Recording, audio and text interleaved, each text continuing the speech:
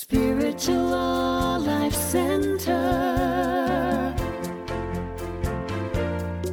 transforming lives as we love, serve, and remember who we are. One heart, one mind, one soul at a time. We greet you in the name of all that is good, all that is sacred, and in the warm and loving energy of this community, Spiritual Life Center. If you're joining us for the first time, we especially want to welcome you because we know that you are not here by accident. You're here by divine appointment. Thank you for joining us on your unique path today, and we hope you enjoy this special message from this past Sunday's service. Well, it must have been about 10 o'clock p.m. on a Tuesday. It's quite a while ago. It was February 25th, 1964, 3 days past my birthday. It was well past my own bedtime. I had school the next day. But I was wide awake with anticipation. But it didn't matter about school because at that moment, what was most important, I had this very small transistor radio. I know I'm dating myself. I think it had 2 stations on it. And I had it to my ear. And I was listening with excitement and a little bit of trepidation. Because my sports hero, Muhammad Ali, then known as Cassius Clay, was about to fight Sonny Liston for the heavyweight championship of the world on Miami Beach. And Liston was the most feared, intimidating boxer that probably existed, maybe of all time. And that night, Ali, then known as Cassius Clay, was an overwhelming underdog. And against all odds would go on to what he say, shake up the world. And he'd win that fight that night. Now, for us young men, young boys at that time, particularly African-American men, he was more than just a great boxer. Someone who had tremendous skill and style and principle and charisma. He was an inspiration. He was an inspiration to people from all walks of life for decades to come. He was bold. He was infectious. And yes, he alienated some people. He converted to Islam. He changed his name. He protested the Vietnam War. But he was a light for so many people across the globe. He was indeed audacious and would proclaim, and I think he was the first person I ever heard use the I am principle so well when he said, I am the greatest. And like I said, he was not without controversy during his time. He gave up his prime years to stand on his principles. But he became one of the most celebrated people across the planet, not just an athlete. And in my view, he was divinely audacious, as we all should be. I think anything less than that, anything to expressing the whole fullness of who we are as expressions of God is a blaspheming the presence of God. He was such a light for me and many others. And I recall maybe 40 years later or so, I happened to be in Hollywood, California, driving down one of the streets, Hollywood Boulevard, I don't know. And I noticed on the side where there's a crowd of people there. And they were all surrounding none other than Muhammad Ali himself. So I stopped on a dime, got out, elbowed all the little kids out of the way so I could just get close to him. For he's such a bright light, an audacious light. And although he's no longer with us, he left an indelible imprint on the consciousness across the globe, and it was an embodiment of my interpretation of divine audacity. So welcome to our first week of our Faith in Action series, Divine Audacity. It's based on the book of the same title by Linda Martello Winsett, who actually did a course, I think, for us a few months ago. And Linda describes divine audacity as bold spiritual living. in which one declares and affirms, I am divine. Because our nature is one with the nature of the power and the presence and the love of God itself. Understand with divine audacity that I am presence is a light of the world.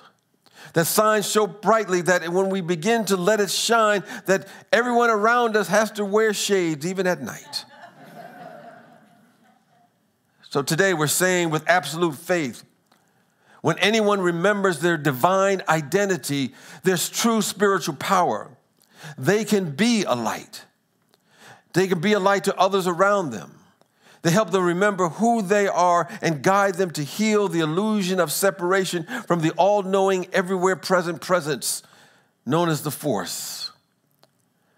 So today's introductory topic to our Faith in Series series, we're here to remind ourselves that we're here to be that light.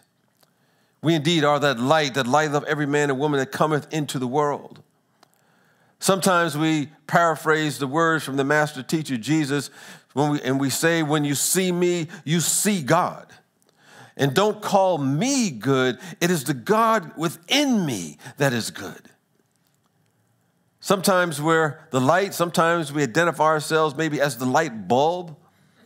Sometimes as spiritual beings. Sometimes we're having a human incarnation. Of course, we're both at the same time. We're both the light and we are the light bulb. And I believe that we are here, particularly in these times, to up-level our wattage so that we can reveal more of what we really are. Because the light is positive energy. Such positive energy is highly contagious, it's uplifting. And I'm sure you've experienced a time when someone with that infectious positive energy walked into a room. And even before that person did or said anything, before you even knew who they were, you could feel an upliftment. You know, I had this experience many years ago. I was at a special event with the Dalai Lama. And they had invited a few of us after the major event to come to a brunch. And so it may have been about 100 people in the room. And we were all there waiting, for him to come. And then he walked through the door. And you could feel an energy of some sort come over us. And I wasn't on anything at the time. But it's a reminder that we are here to be such lights. Because Jesus said, not only was he the light, but he said, ye are the light. He didn't just say, I am the light. Or he didn't say, just give me a light. Don't give me a light course or bud or otherwise. He said, you are the light. And it doesn't have to be some bold superhero accomplishment. Sometimes a small light can do wonders for a dark room. It can light up the whole room. A small light that someone who's going through some dark times can make a huge difference in their life. I was reading an article the other day about, I just found out about a college basketball coach that I happen to know at my university. And the basketball coach is named Pete Carril. Now, those involved in the nuances of basketball, he was a savant of a coach.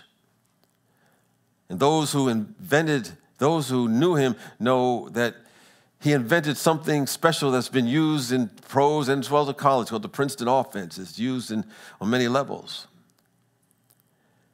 And after retiring as the head coach, he became the assistant coach for Sacramento Kings, I think, for a few years. He was with them in the late 90s, early 2000s. Because his former player, Jeff Petrie, then was an executive, and he knew them because he used to be one of his players. Anyway, recently, Pete Carril made his transition. And there have been several articles written about Pete Carril. And one was by his former player. And his former player was reminiscing about his experience with him. And that player said, he wasn't very good. He never made a contribution of any significance to the team. He didn't play very much. And this player, whose name was Michael Flynn, shared that after his sophomore year, he decided to give up playing since he knew he wasn't going to be one of the top 12 players to make the team and travel with it. And he went on to say that the next year, in November, his dad had passed away. He had pancreatic cancer. And he came back after the holidays to school, and he said he was feeling a little lost. And so he would go back to the gym where he was familiar with just to play some pickup games, whoever was there. And sometimes it might have been Pete Carril himself who would play around. And Pete used to say, I don't mind playing with you because, I'm like old and you're real slow, so it works out really well. They had a really good relationship like that. But he noticed that even though when he left the team, that Pete stayed in touch with him. And so he said he was going through an experience, and he said he went to Pete Carril's office just to talk to him. And the coach asked him, well, how you doing? And he said he gave some fake response saying, it's good to be back at school. But Pete Carril sensed that Mike needed something. He did need something, even though he didn't know what it was. And the coach said to him, yo, Flinny. He called him Flinny. Sometimes he called him Jersey City because I think he was from Jersey City. Can you come down to the practice and help out with some of the younger kids? And because they don't really know the plays. You got a really complicated offense. And Mike said, I'm not sure. I haven't played in a while. But the coach insisted and said, I'll see you tomorrow. And Mike said he came to the practice the next day with the team, and although he wasn't officially on the roster, he would often travel with them, and when they made the NCAA tournament, he was part of March Madness. In the senior year, it came around, he said, well, I'm not going to go back because I knew I wasn't going to make the cut. But Carril had called him back to help out with the junior varsity team, and he said 6 months later, he found himself on the roster and a member of the championship team for the league that year. But here's what he wrote. And I found that to be very poignant as I was researching this. He said, since I heard the news of Coach's passing, the world seems a little more muted. It seems less colorful. That's because Coach was such a bright, colorful light. He used to tell us that some of the guys he coached were light bulbs.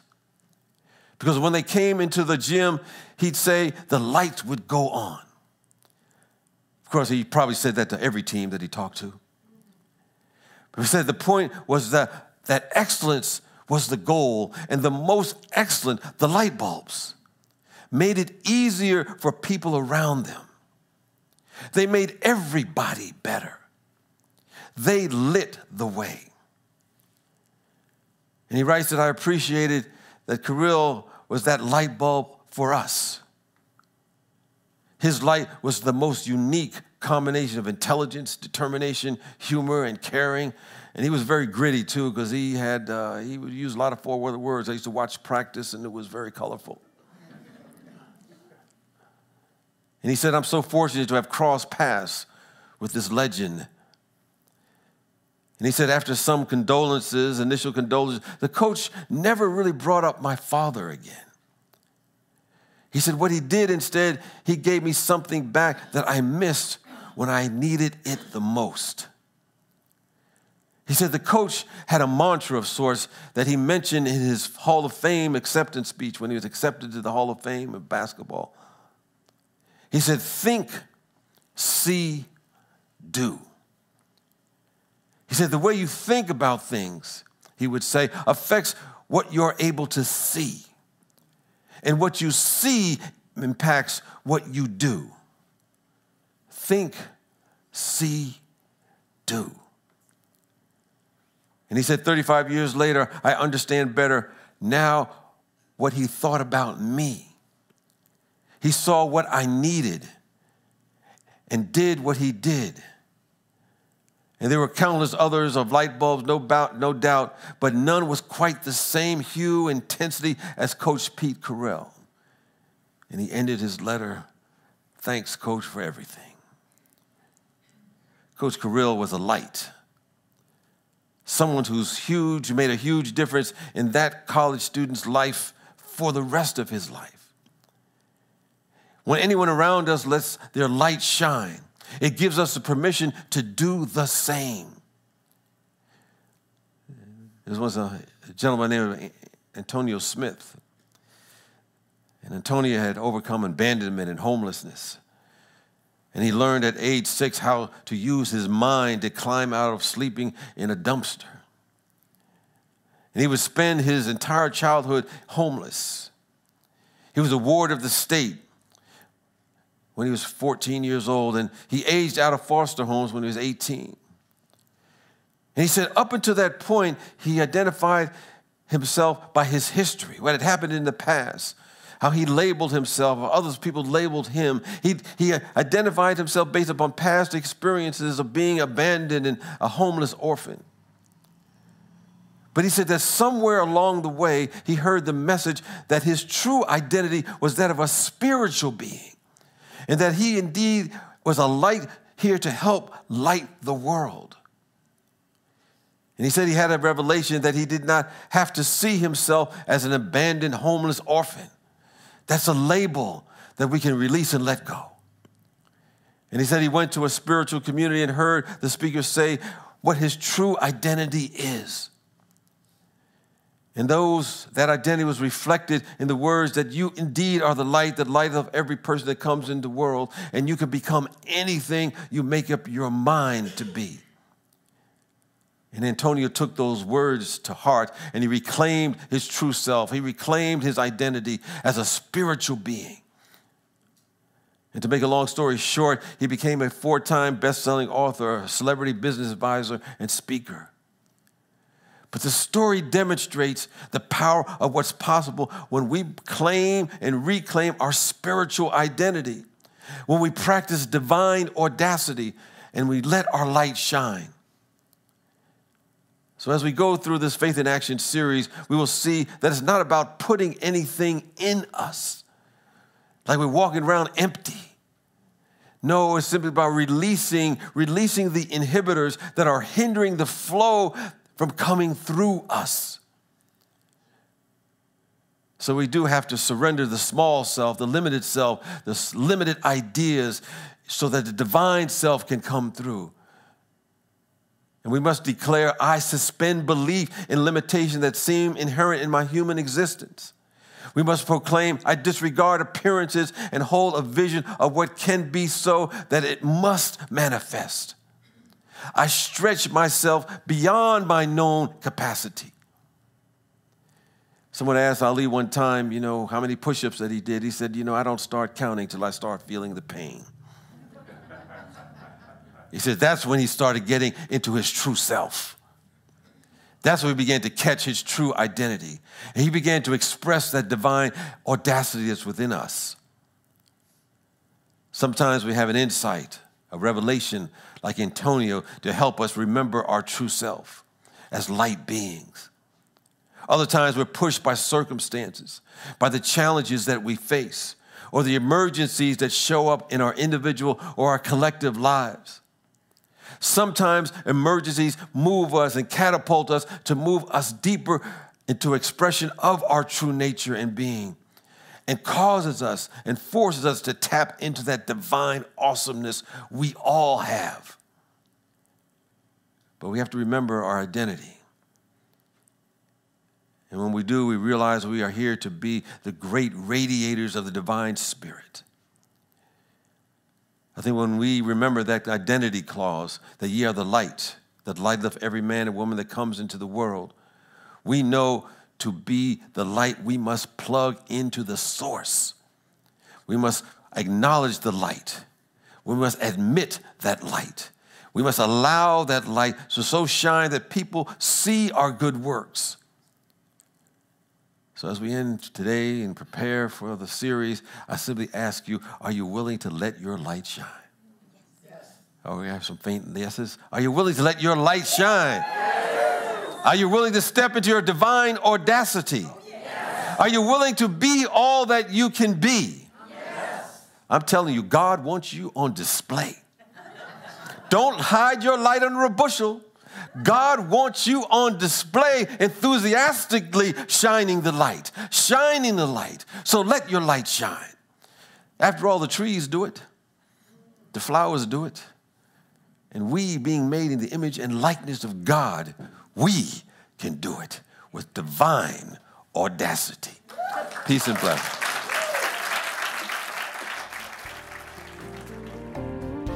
We are grateful for the opportunity to share with you today and hope you've taken something from this Sunday's message. If you'd like to hear more from Spiritual Life Center, be sure to click subscribe on the podcast platform you're listening from. You can find out more about our community on our website at www.slcworld.org. We look forward to being a part of your continued spiritual journey. Wherever you are, God is, and all is well. Spiritual Life Center. Transform